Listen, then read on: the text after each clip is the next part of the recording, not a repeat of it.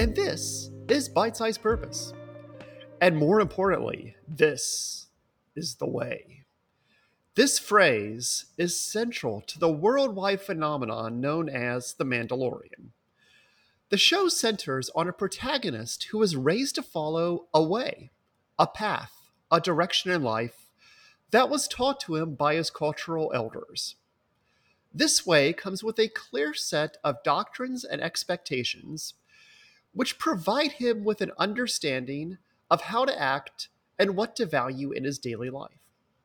Throughout the episodes, it shows up as basically a catchphrase, given how frequently it is invoked by the characters to mean, this is what we are meant to do, and in turn, get other Mandalorians together in a common purpose.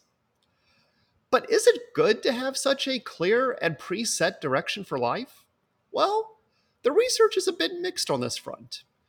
Clearly, commitment to a purpose is a good thing, or we wouldn't have this podcast.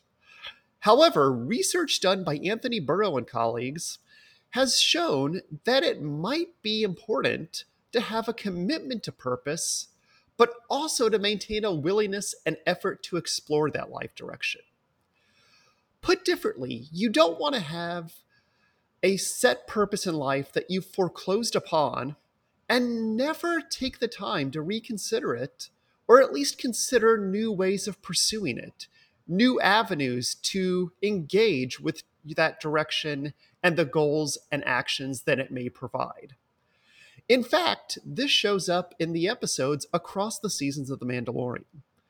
The protagonist is consistently struggling with how far he can move away from his predestined life direction in order to pursue what is personally important and meaningful to him.